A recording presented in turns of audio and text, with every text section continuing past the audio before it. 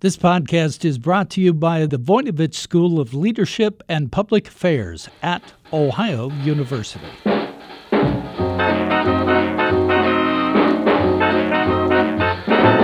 Hi, everyone, and welcome to Jazzed About Work, where we talk about everything that might have an impact on your career. I'm your host, Bev Jones, author of Find Your Happy at Work.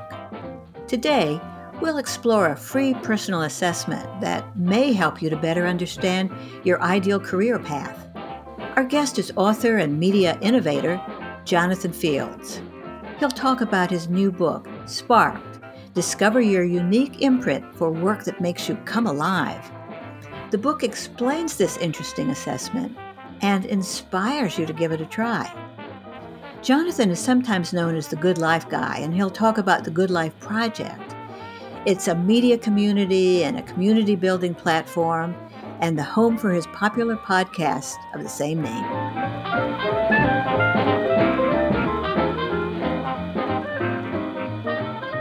Jonathan, here on Jazzed About Work, we often like to start with career stories. And of course, I've been reading about yours. And what I noticed is that your bio seemed to talk less about what you do and more about what you stand for.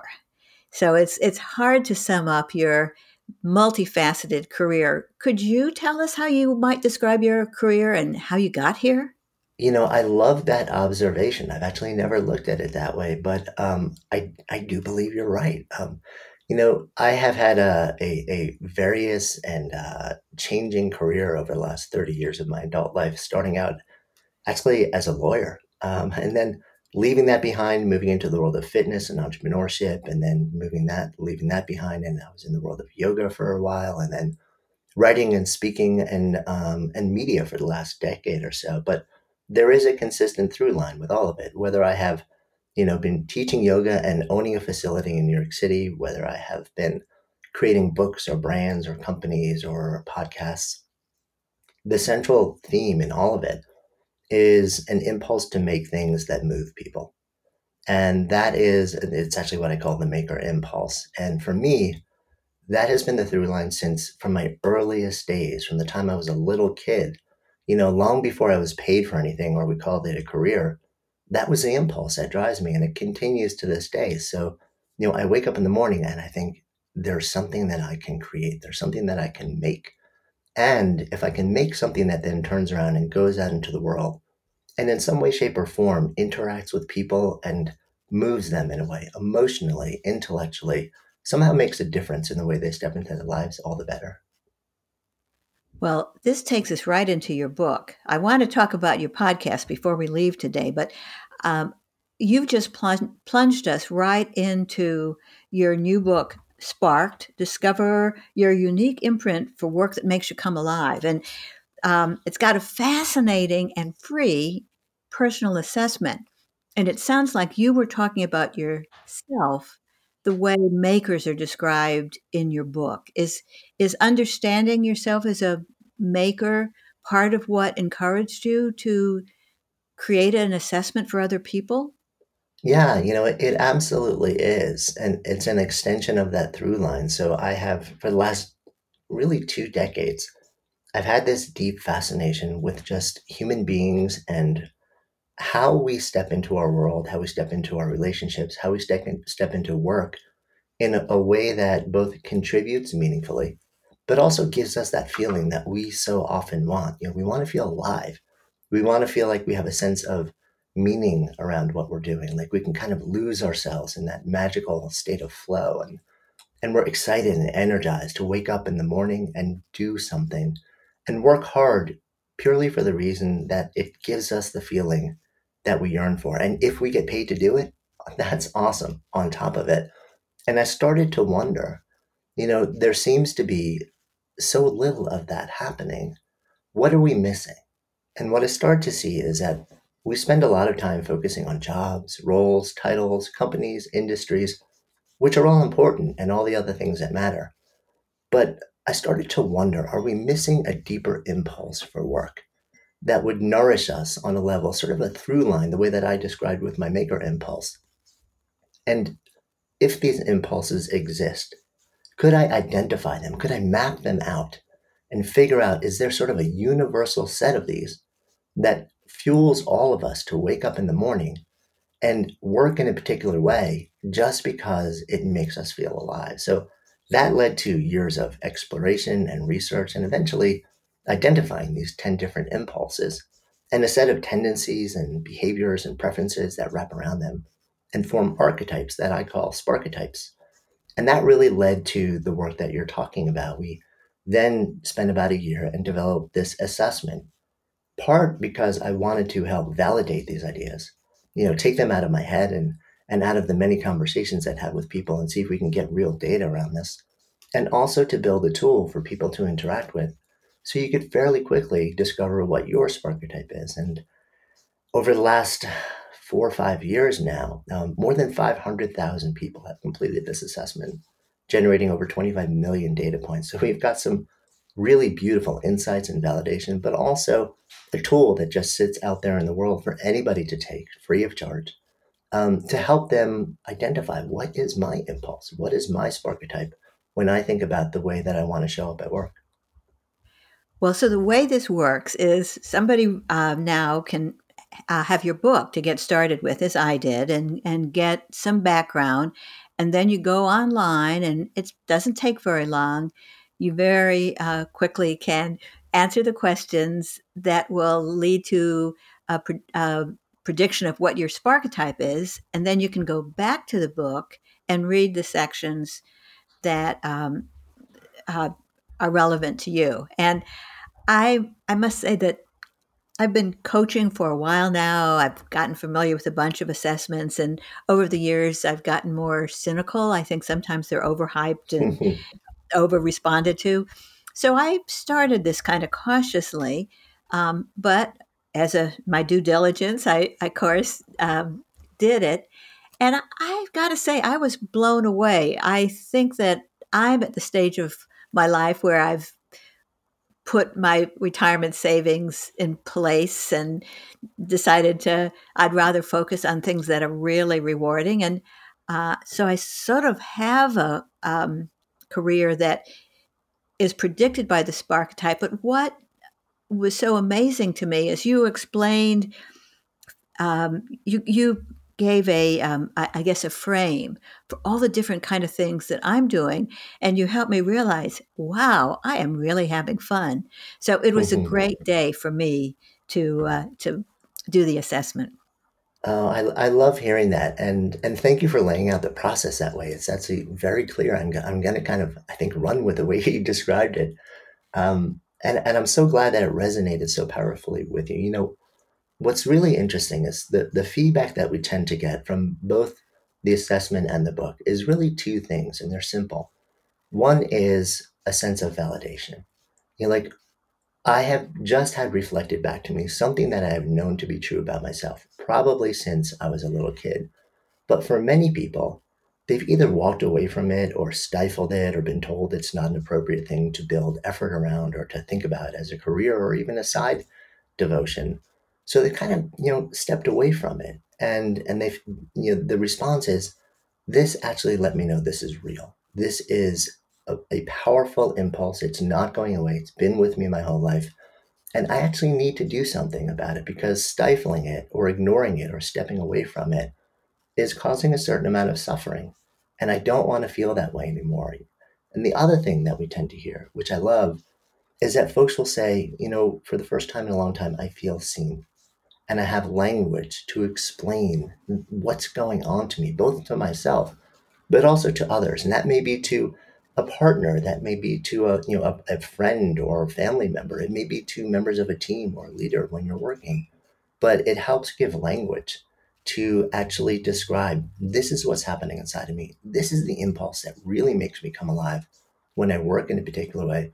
And also, this is what's happening to me when the work that I'm doing is not aligned with this impulse, which causes a whole nother set of struggles.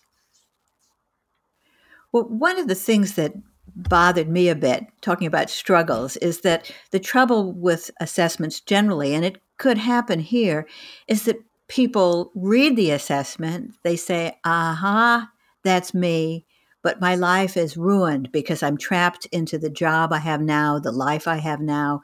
And you did comment later in the book that you don't have to like change everything right now or just be unable to do anything. That lots of times people can take the awareness that comes from this and sort of gradually, little at a time, find a better alignment between their sparketype and the work lives that they create for themselves. Can you talk a little bit about how people might be able to do something like that? Yeah, absolutely. And you're so right. A lot of times when people have some sort of deep insight about themselves, especially in this context, which reveals this impulse for work that makes you come alive, and then you look at the work that you're doing, and you say to yourself, "Oh wow, I actually don't do a whole lot of this in my current work," and maybe that also really explains why I'm not satisfied with it. There can be this impulse to say, I either feel incredibly trapped and I just have to suffer through this, or I just want to blow it all up and walk away and start fresh because I just can't conceive of doing this another minute now that I know. And I think both options tend to be pretty extreme and not the recommended first, second, or even third step in. I think the great news here is that anybody can take this new bit of insight and then look at the work that they're currently doing and say, okay, so it's not exactly giving me the opportunity to express this impulse, which is really important to me, to let my sparketype show up at work. But how can I reimagine what I'm doing? How can I potentially look at different tasks, different processes, different tools, different projects, different ways to interact with what is on the surface the exact same job description, but do it differently? And what people start to find, and I'm guessing you've seen this in your work also, coaching people, is that when you come to your work with this new lens and you say, okay, let me not be bound by the way I've done this in the past, and let me not even be bound by the job description. Let me look at it fresh and see where are the opportunities to express this impulse.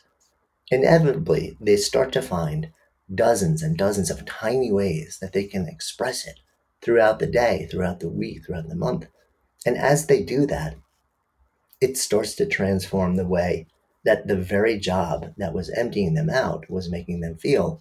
And it becomes so much more nourishing. So what we've seen is that you can actually reimagine and reshape what you're doing without leaving anything, without feeling like you're stuck and you can't actually, do anything with this knowledge.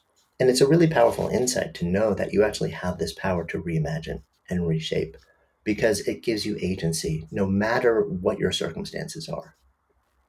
I understand exactly what you're saying. It's something that actually I talk about in my brand new book, Find Your Happy at Work. So often it's about mindset. When you have a negative, limited mindset, you filter out so many cues, so many opportunities, so many bits of data because you only take in the things that are consistent with your negative mindset. But if you take control of that, find ways to nurture yourself and be more positive, you haven't changed your job at all, but everything changes because you spot little opportunities. You spot ways to make tiny steps, right? Yeah, no, I completely agree with that. I love the way that you framed it. There's some interesting research around this as well. And what tends to happen with this is as we sort of ease our way into more of this mode where we do start to feel more of a sense of meaning, like, oh, I'm having more of a chance to do the thing that wakes me up in the morning and energizes and excites me and gives me a sense of purpose. And the more that we do that in little bits, not only are we more fulfilled and happier, but we start to carry ourselves differently. Our state changes in a way that is actually palpable. People around us feel it. If you walk into an office setting, or these days a video conference or meeting setting, and you can sense if somebody is really engaged and alive and lit up by what they're doing and excited to be there.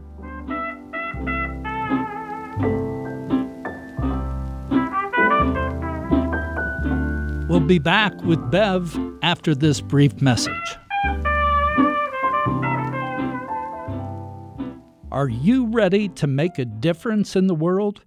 The Voinovich School of Leadership and Public Affairs at Ohio University can give you the skills to do just that. The school offers a multidisciplinary approach where public policy, environmental studies, and entrepreneurship come together to educate tomorrow's leaders.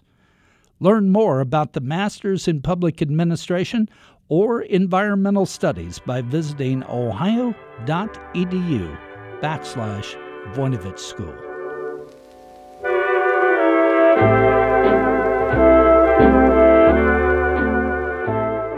Well, that brings us to the broader platform that you have that helps people explore little things they can do and little things they can become more aware of as they explore it. And that's the Good Life Project. It's a podcast, but it's also an interesting platform with experiences and an effort to build a community. And sometimes you're even called the Good Life Guide. Can you tell us about what the Good Life Guide does to build community and how your platform works? Indeed. The Good Life Project was something that we conceived and birthed in 2012, actually. So we're going on almost a decade. And in the beginning, we thought about it as we were actually filming video on location. So we wanted to create media that would share conversations with what I call embodied teachers, people who aren't just sort of talking about or writing about living a good life, but if you look at the way that they're living, the way that they're living tells you that they know something. And I want to be able to sit down with those people and then record conversations and share them with a sense of community and with the world. So we started filming those and then eventually switched over to the podcast. And we've been, the Good Life Project podcast for many years now. But I didn't want to stop there. I love, the maker in me loves to create things. So we created media and conversations. But I also wanted to bring together a community around this shared ethos of really exploring what does it mean to live a good life. And I also know that, one of the biggest things that many people struggle with these days is finding like-minded people and having a sense of community. So I wanted to find a way that we could bring together people. And this wasn't just me, by the way. This is a team of people that are behind all of it. So when I say I'm really talking about a group of people. And we bring together people so that we create events and experiences. And they have been as intimate as 6 people sitting around a table for 3 days in a foreign country. They have been as big as 450 people taking over a 160-acre kids sleepaway camp after all the kids leave and having a 4-day adult summer camp where we have all sorts of experiences really designed to let people drop the facade and open up and be vulnerable. Because what we've learned is also that people really struggle to find new friends, especially later in life, in the middle and later seasons of life. And we wanted to create a safe container with a shared set of values for anyone to step into and find those amazing relationships that would really carry them even after they stepped back out of that container. They sort of would carry the container back and expand it into wherever they were. So over the years, we've built this beautiful set of experiences, this really beautiful, warm, big-hearted community, and very fortunately, a large audience or a large community around the media that we produce, mainly these days in the form of the Good Life Project podcast. It sounds wonderful, but of course, not many people can participate in the actual gatherings, the camp, and so forth. But I think you're providing a model that other people can use in creating more community. Now, we all know, as you said, particularly as people get older and sometimes feel like they can barely see their current friends, they don't want to waste time making new ones. As they get older, creating community and diverse set of relationships is increasingly important. And it's really an important part of living a full life. So let's say we have listeners out there who are inspired by what you're doing and what you just said, and who want to create some events or to change up the events they already have to have more of that sharing and authentic discussion and warmth that you just described. Do you have any suggestions on how people could take your model and try it out in a small local way?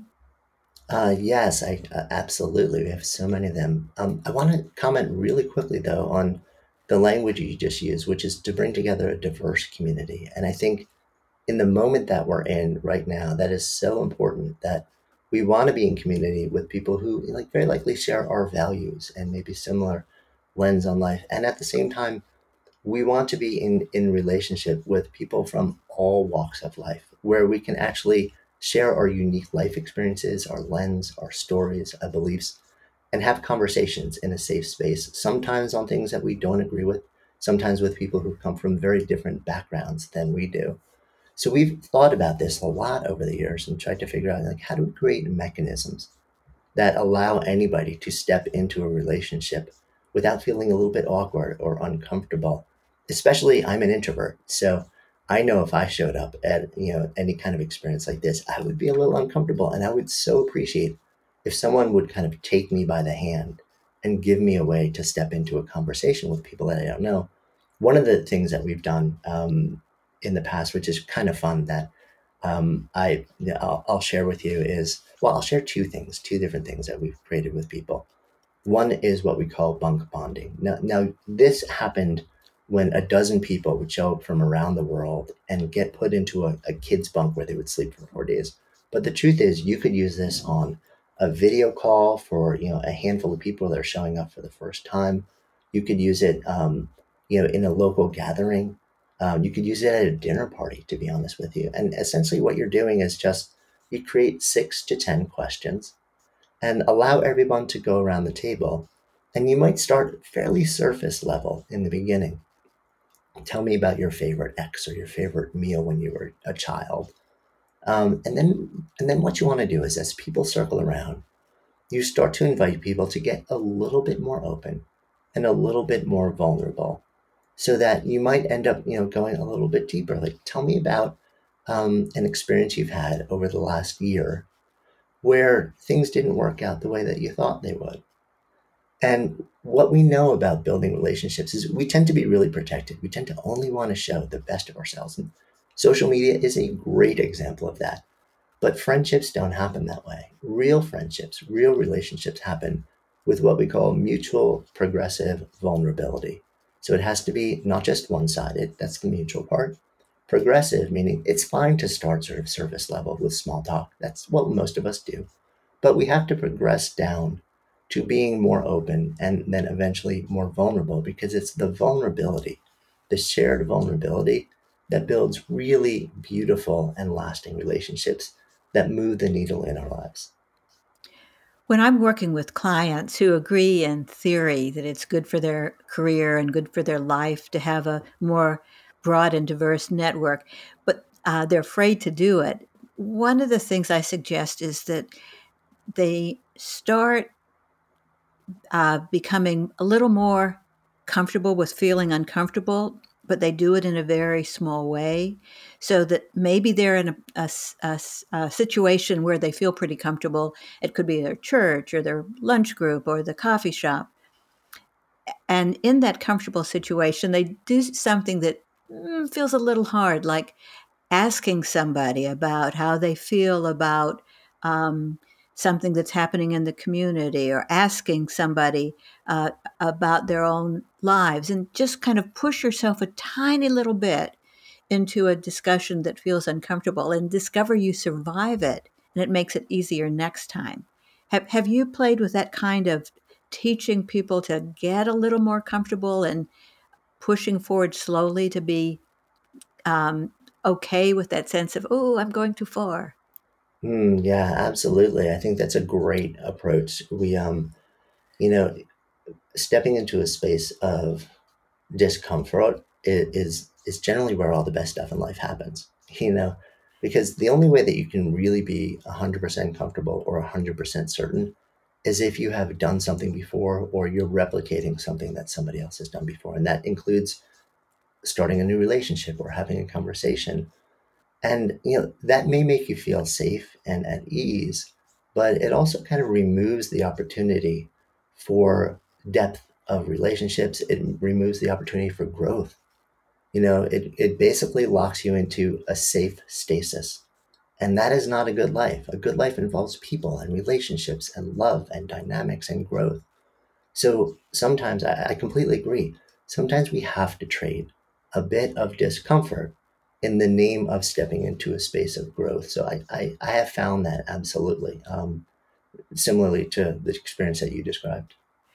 I have had a number of careers and reinventions along the way, and I think a born as a very cautious person. So early on, when I had to ask myself is this scary because it's dumb and dangerous and I really shouldn't do it? Or is it scary because it's something I really want, but I'm afraid I'm going to fail? Hmm. And kind of calibrating how much tolerance I have for failure in this context. Maybe I could mitigate it. Maybe I could do something a little smaller as a first step, is sort of how I go at it. And so now, when I get that sense, that little bit of fear, I think, oh, I'm onto something here. This could be exciting. And so I try to change the voice in my head to talking about, all right, how can I get this started? Not, oh my God, I have to get away from this. It is a good way for me to manage getting comfortable with things that are not inherently comfortable for me. Yeah, I so agree with that. In fact, I feel the same way.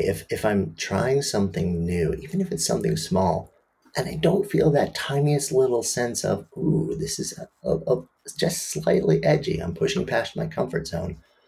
If I don't feel that, I wonder whether it's actually worth doing to me because I'm kind of thinking to myself, am I invested or are the stakes really high enough for this to matter to me? And I think that actually brings up another really important element in this conversation, which is that we tend not to be fearful of stepping into a place of uncertainty or the unknown or unease when the stakes of any situation are low.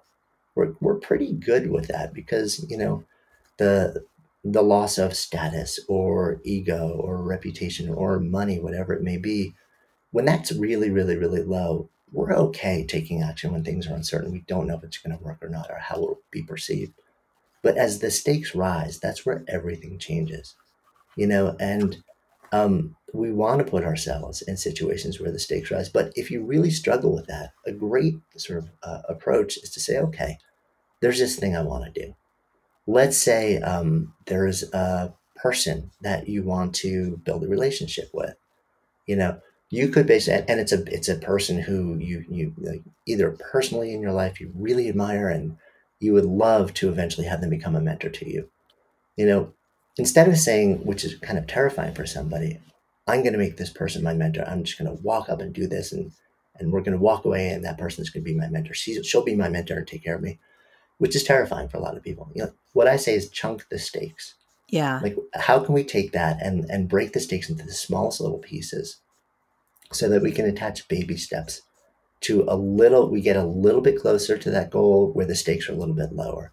And then we take the next step. So when we chunk the stakes down and take baby steps where each step only has a little bit of that big stake in it, it allows us to step into that process a lot more easily.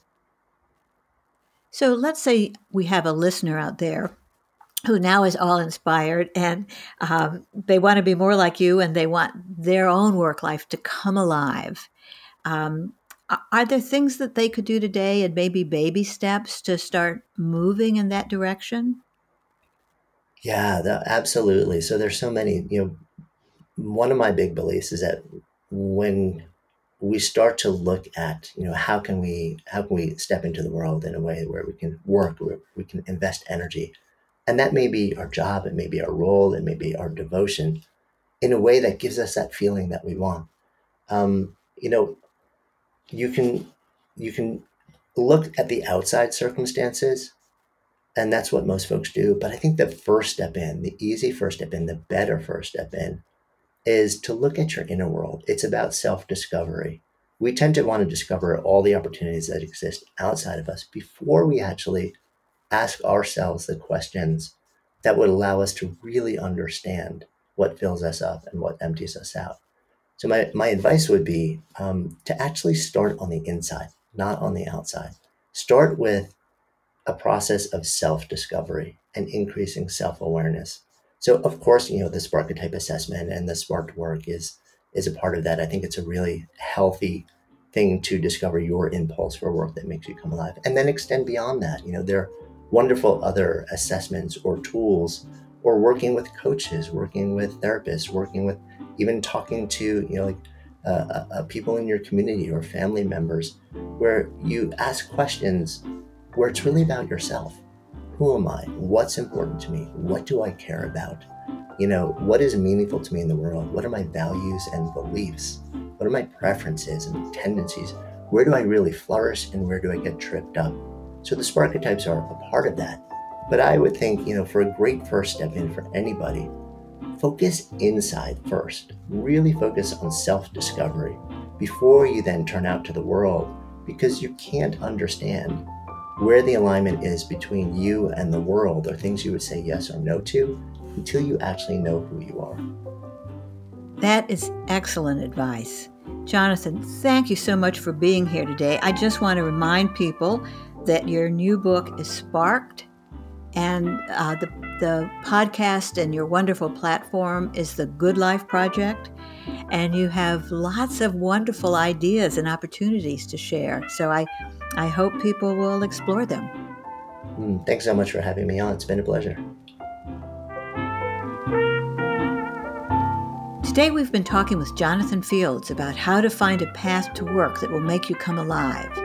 This podcast is produced by WOUB Public Media. Adam Rich is our audio engineer. I'm your host, Bev Jones.